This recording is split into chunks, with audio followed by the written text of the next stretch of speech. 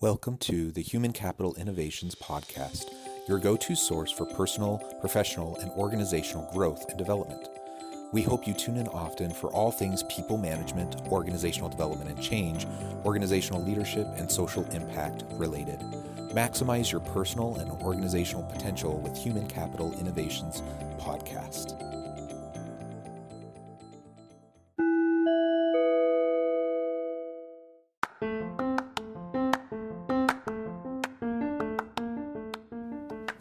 Welcome to the Human Capital Innovations Podcast. In this HCI podcast episode, I talk with Wayne Mullins about the role that systems and processes play in creating and sustaining company culture.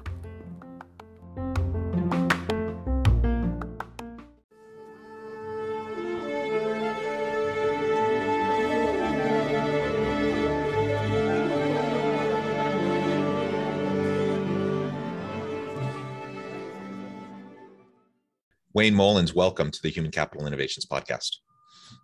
Hey, Jonathan, thank you so much for having me. Looking forward to our conversation. Yeah, I'm super excited to chat with you. You're joining us from Louisiana, and I'm south of Salt Lake City here in Utah. Today, we're going to be focusing on the role that systems and processes play in creating and then sustaining company culture.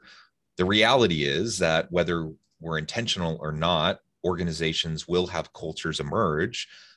But when we're not intentional and we're not strategic about it, usually it's not a culture we particularly want, and usually it's not a particularly healthy or engaging culture. So we're going to talk about how we can support and sustain and create the kind of culture that we actually want through the systems and processes at play within our organizations. As we get started, I wanted to share Wayne's bio with everybody. Wayne Mullins is a passionate entrepreneur committed to creating remarkable experiences and building a team at Ugly Mug Marketing that produces extraordinary results for their clients. He has been called the guru's guru, as he's regularly called upon for advice from industry-leading CEOs, New York Times bestselling authors, and Silicon Valley startups.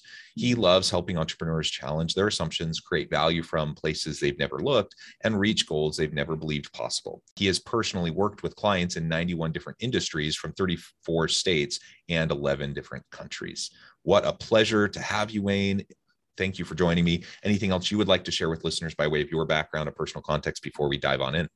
No, what I would say just to begin with, as you were doing the intro there, Jonathan, you talked about how if we aren't intentional about building our culture, then we will unintentionally end up with a culture that we don't want. And I can tell you that my story is a testament to that on both sides. So for the initial probably 6 to 8 years in business, I did not give credence. I did not give any value to the importance of building a culture, dedicating time, energy, and effort to building the culture that we wanted. And as a result of that, not that we had a bad culture, but we had what I would say just a lackluster culture. And it wasn't until I became intentional in my efforts, intentional in my self-development, that our culture began to shift, our culture began to change. And now we have a culture that is talked about, a culture where people regularly come to us. They attempt to steal our workers away from us. They often ask, how do you get such amazing people to come work for you? So what you said is so spot on, and I'm living proof on both sides of that equation. Yeah, well, thank you for that context. And the reason I mention that is, and maybe it sounds self-evident, maybe it's obvious, but every now and then I hear executives talking about culture as though in theory it's nice, but in reality, you're just going to chase your tail and you're just going to end up wasting lots of time and energy and money on something that's elusive that you're never going to get to. And I've actually heard and I've read articles by certain thought leaders and executives saying essentially that organizational culture is a myth. And that really boggles my mind, in both cases, because I mean, certainly for one, it's like a social fact that we have organizational cultures. Anytime you get 2 or more people together, a culture starts to emerge, whether you like it or not. So the argument that culture is a myth just seems bizarre to me, because I don't even know how that's even possible. But then the other side of it saying, well, it's, culture is real, but it's just this aspirational goal that we're never going to get to, and we're just going to end up chasing our tails. When I hear that argument, I think, wow, that leader's probably never been in an organization where they've had a strategic approach to developing and then sustaining a positive culture. They've probably really just taken shotgun approach to trying to do culture, and that never works. So you have to be very purposeful. You have to be very consistent. You have to have sustained effort over time in order to create the culture that you want. It's not a shot in the pan, and you can't just hold a meeting and say, hey, here are our values, this is our culture, and then magically have it happen. It's much more difficult than that. And that's why it comes back to the systems and processes at play. So I thought we could start there. And then we can, I think there are some tangential principles and elements that will also emerge as we're having this conversation. But what do you mean by that? Like, what is the role of systems and processes? Why are they so important in creating and then sustaining the kind of culture that you want? Sure, absolutely. So, we are in, our industry is a very creative industry. So we do everything from, custom marketing campaigns to custom built websites. So it's no one, two, there's never two things that look the same, right? Every campaign's different, even if it's for the same client. There's always different variables involved. And so in terms of creating systems and processes, if there's any organization, any type of business where it's difficult to create those, it's in the organizations where everything is unique, everything is custom built, if you will. And so for me, for a long time, I didn't believe we could systematize. I didn't believe we could have processes in place. So number one is you have to overcome and dispel that belief, that limiting belief that some listeners may have. So systems and processes can apply within the organization. In other words, how we actually build out the functions of, the tasks that we do, we build the products, whatever it may be.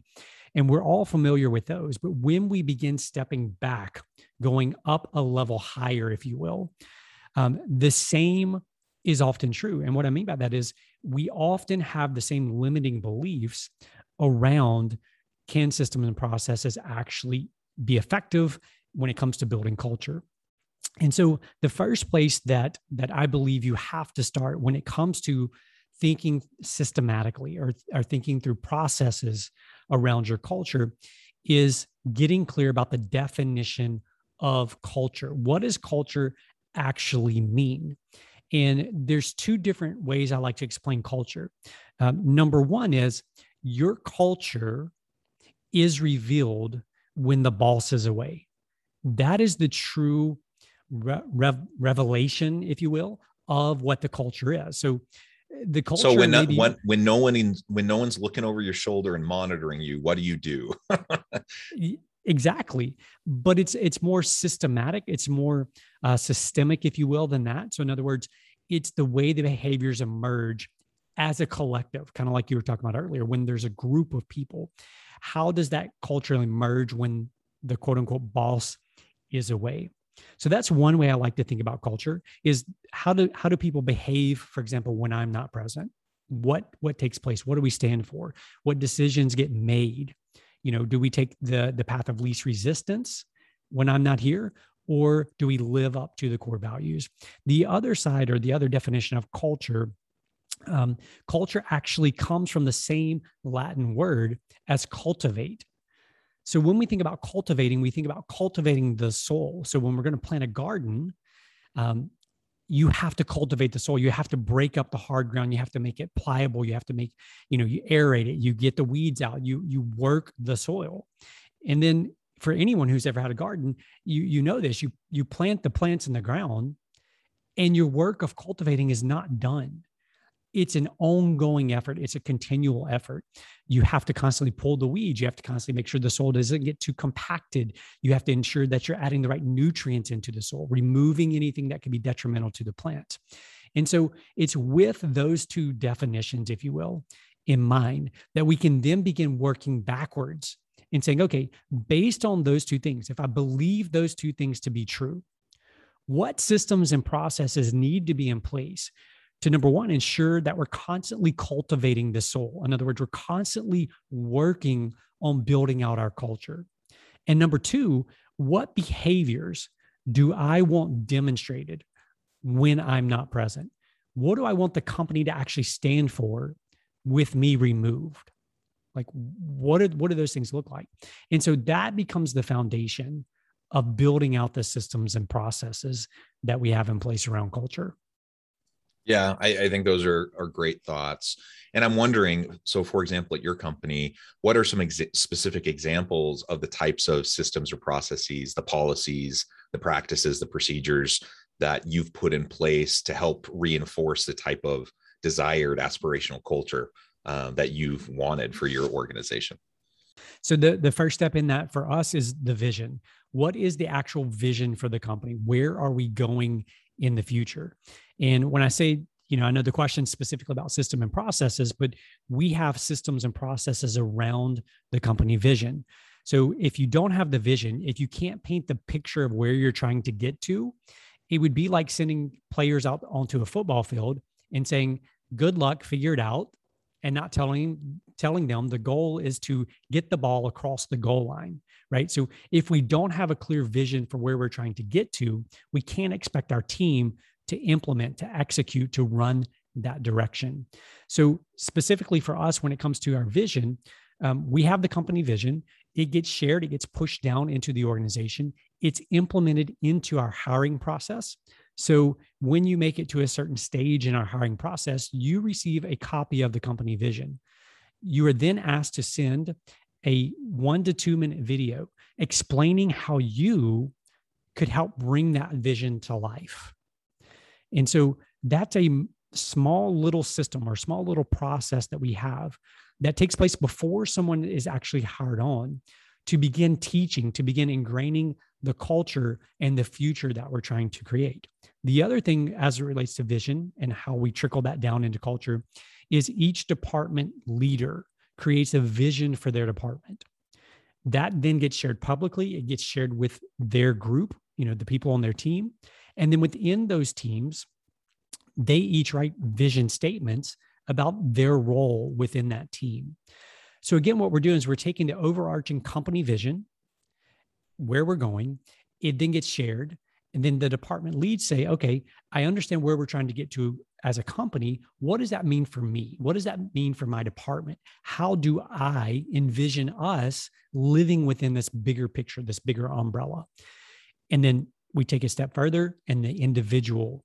So again, you can see we took what some people would create as a vision and they stick it in a drawer, they stick it in a filing cabinet somewhere, and they've done the visioning thing. And then they complain because the vision thing was a waste of time. And so what we've done is we built some processes, some systems around that push that vision down into the organization. And it pushes it down into the organization from potential new hires all the way through the team leaders. They're buying into the visions that are being created. So that's one small example. Yeah, I really love that example because you're absolutely right. What tends to happen more often than not in a lot of organizations is that they have a mission statement, they have a value statement, they have these core values that they say are really important. And of course, those should help shape the type of culture that you want. They go on the website, there might be a banner on the wall. Maybe there's lip service given to it occasionally in a speech from an executive. And that's kind of about it, right? That's not really going to do anything. I suppose going through the exercise of developing your mission statement, your value statement, and having those conversations, that's a good exercise to have. But in and of itself, it's not going to get you to where you want to be. And so, like you said, pushing it down into the different levels of the organization is super important, whether you're talking about systematizing a value statement and how it's integrated into the organization.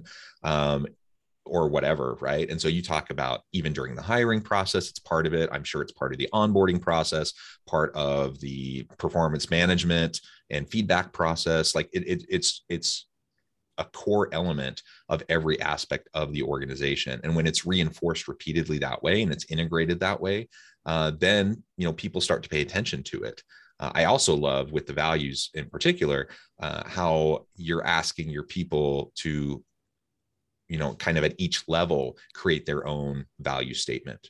So you have this big overarching organizational one, and then you have a division, down to units and teams and whatever the structures of the organization.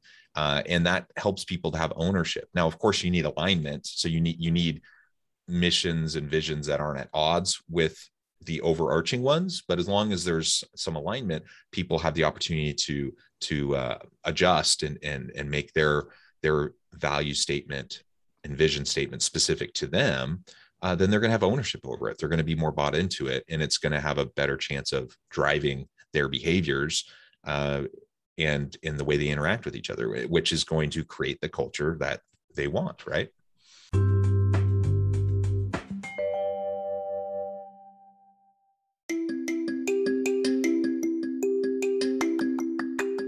I'm excited to announce the publication of my new book from HCI Press, Bluer Than Indigo Leadership: The Journey of Becoming a Truly Remarkable Leader. Early in my adult life, I learned about an Asian proverb that translates as bluer than indigo. If you think about the color indigo, it is a brilliant, deep, and vibrant blue, what some would call the bluest of blues. To have something that is bluer than indigo is rare and truly remarkable. Contrary to popular myth, there is no one-size-fits-all or cookie-cutter approach to effective leadership. There's no silver bullet, no secret sauce, no go-to model that will solve all of our problems. The truth is, great leaders have all had their unique strengths and flaws, and have all had to discover and then pave their own distinctive path in their life's journey to fulfill their leadership potential. Bluer Than Indigo Leadership will help you discover your own path and explore those ordinary, everyday actions that will help you respond to an uncertain future and produce extraordinary results for individuals, teams, and organizations.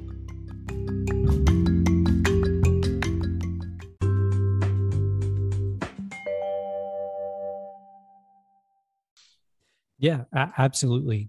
You're spot on with that. And again, what I'd like to point out is that, everyone listening's probably heard of the importance of the mission, the vision, the core values, those things.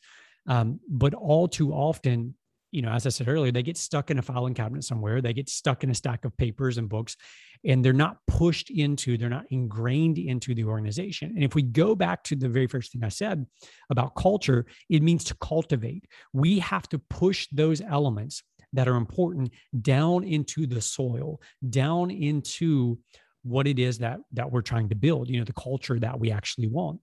And so the same is absolutely true for our core values. First of all, we believe that a core value isn't truly a value unless it has cost you something. For example, one of our core values says results, not reasons. In other words, we're after results. We don't need all the reasons why it didn't work. We're after the results. Now, it's easy to say, and that's a very, nice, piffy core value statement.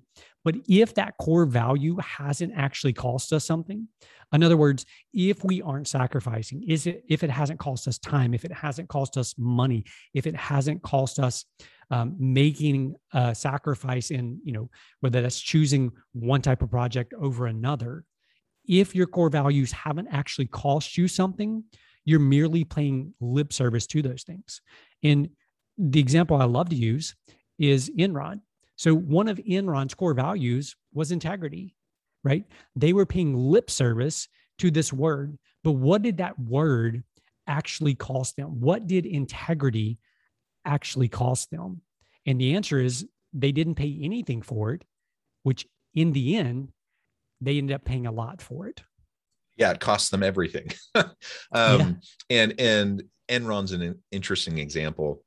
We talk about the cooking the books and the accounting side of the scandal and everything that happened at Enron, but it was much deeper than just that. That was one of the manifestations of the sickness at Enron. And they had very unhealthy, sick organizational culture, generally speaking, hyper competition and competitiveness, where anything goes, you can undermine anyone else. They had blatant sexism happening throughout the organization. Like there were just all these different levels of completely unhealthy behaviors and actions.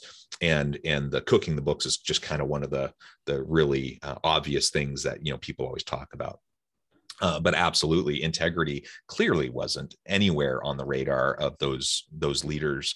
And I think of other examples like the recent Wells Fargo scandal. Again, they have value statements, They have a vision of what they want to accomplish, but when the actions of leaders and executives go contrary to whatever the stated rhetoric is about your vision, your values, what are people going to do? What are people going to actually, what are their behaviors going to follow? And it's going to follow the actions and what they see their leaders doing. And ultimately it's going to come back to how they're evaluated. And if I'm, in the Wells Fargo example, if I'm being evaluated based off of certain metrics and the screws are being put to me, all this pressure to open more and more accounts, then what's going to happen is you're going to have people finding ways to work the system and to meet the demands of the people higher up in the hierarchy above them that are completely continually putting the pressure on them, looking the other way when they know that there's falsified accounts and all those sorts of things. So, I think you really share a great example there about, really a cautionary tale in the Enron example about what it really means to live the values, live the vision of what we have versus to just give lip service to it. Yeah. Yeah. And I'm a shift back to your original question, because I've only at this point shared really one kind of system or process around visioning. So if you don't mind, I'll jump into another. So another way that we take, these elements, the vision, the mission, the core values, and we really push those down into the organization because those things represent the culture that we're aiming to build, right? Those things, our core values, our vision, our mission, those are representative of the culture we're trying to build. So another way that we really systematize or we push those things down into the organization is we have this document called the field of play. So if you think about a football field in your head, so if you're on one end of the field, your goal, if you're on offense, is to make it to the goal line on the far end of the field. And so what we have in place, again, our vision is down there at the end of that. Our vision says, this is the direction we're heading. This is the direction of the goal line. Now, the goal line itself is going to be individual. So in other words, based on the role, your goal line is going to be different. Over on the right-hand side of the field, we have what we would call expectations. So what are the actual expectations that we are trying to live up to? So these would be things that are representative of the way we should act day in and day out. That's what's on that side of the field. And so when we have someone who steps out of bounds operationally, in other words, they're operating in a way that's kind of out of our expectations, it makes it easy to have a conversation around those things. We can say, the culture that we're trying to build, the vision that we're aiming towards, or the core values that we live for, say, here's the way we should behave, or here's the way we should operate. You stepped out of bounds here. Do you understand why this is out of alignment with where we're trying to go, where we're trying to get to? And so on that side of the field, there's a lot of operational out of bounds because we hold ourselves, our culture says that we don't want to be average. We don't want to be mediocre. We want to be great. Therefore, we must have high expectations of ourselves and of those around us. Because if we don't, we all know, like everyone listening knows, our default tendency is to drift down the path of least resistance, right? We never intentionally work hard and go uphill unless we have some expectations for ourselves and for those around us.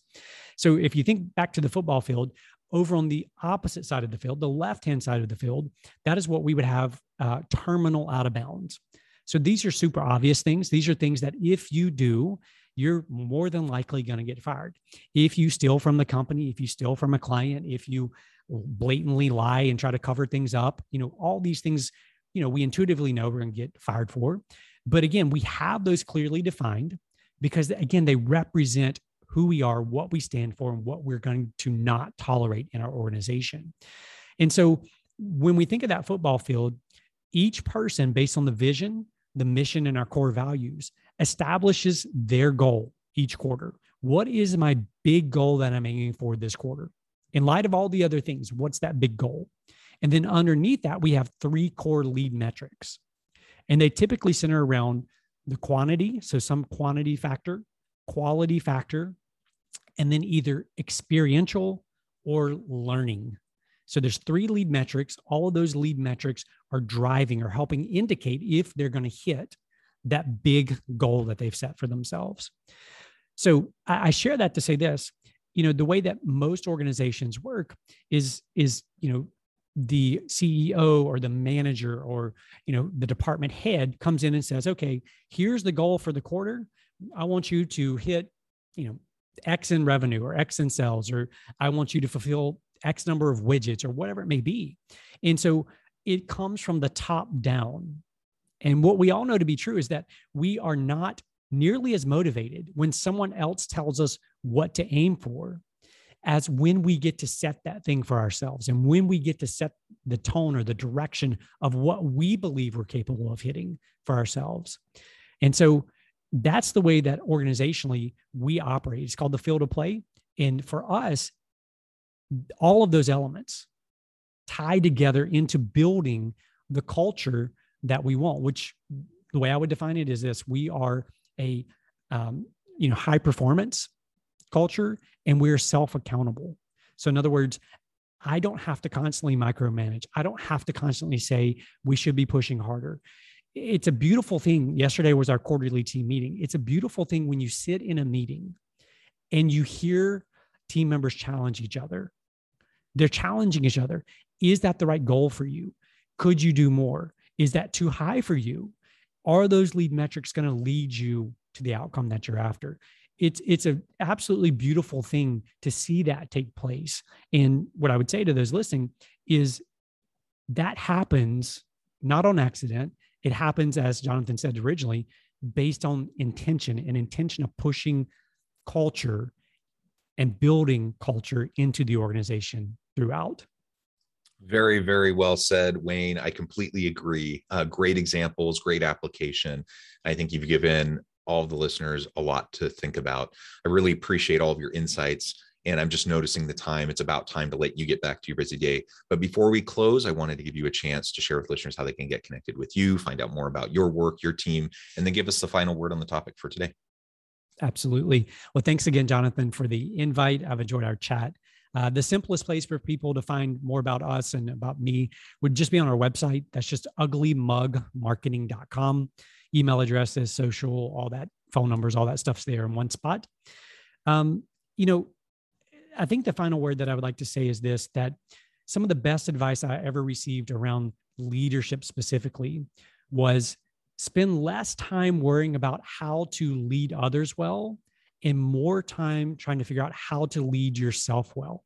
And when you do that, the leading others well will magically take care of itself. And I can tell you from my personal experience, that has been true. And I think it's just some great advice to follow. Excellent. Thank you, Wayne. I think that is great advice. I appreciate, again, all of the insights you've shared. I encourage listeners to reach out, to get connected, find out more about what Wayne can do for you. And as always, I hope everyone can stay healthy and safe, that you can find meaning and purpose at work each and every day. And I hope you all have a great week.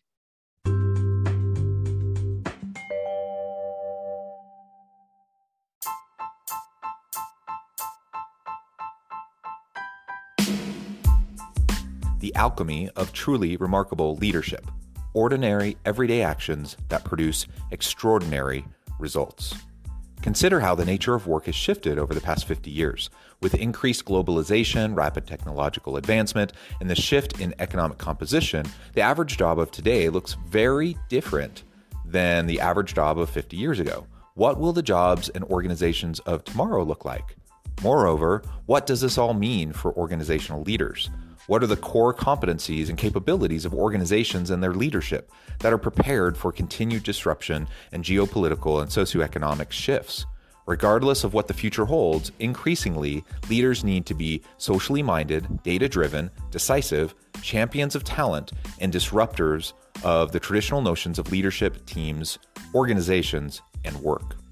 The alchemy of truly remarkable leadership will help you to explore your own leadership competencies and capabilities and consider ways to apply and implement them into your workplace and personal life.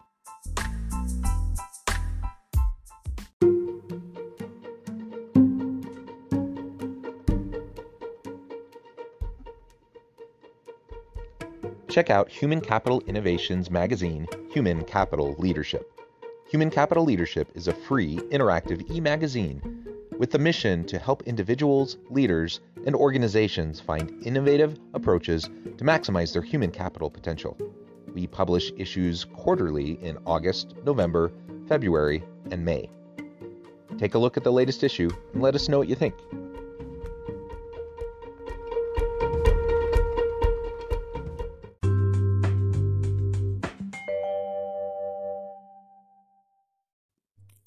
Thanks again for joining us for this episode of the Human Capital Innovations Podcast. I hope you stay healthy and safe and that you have a great week.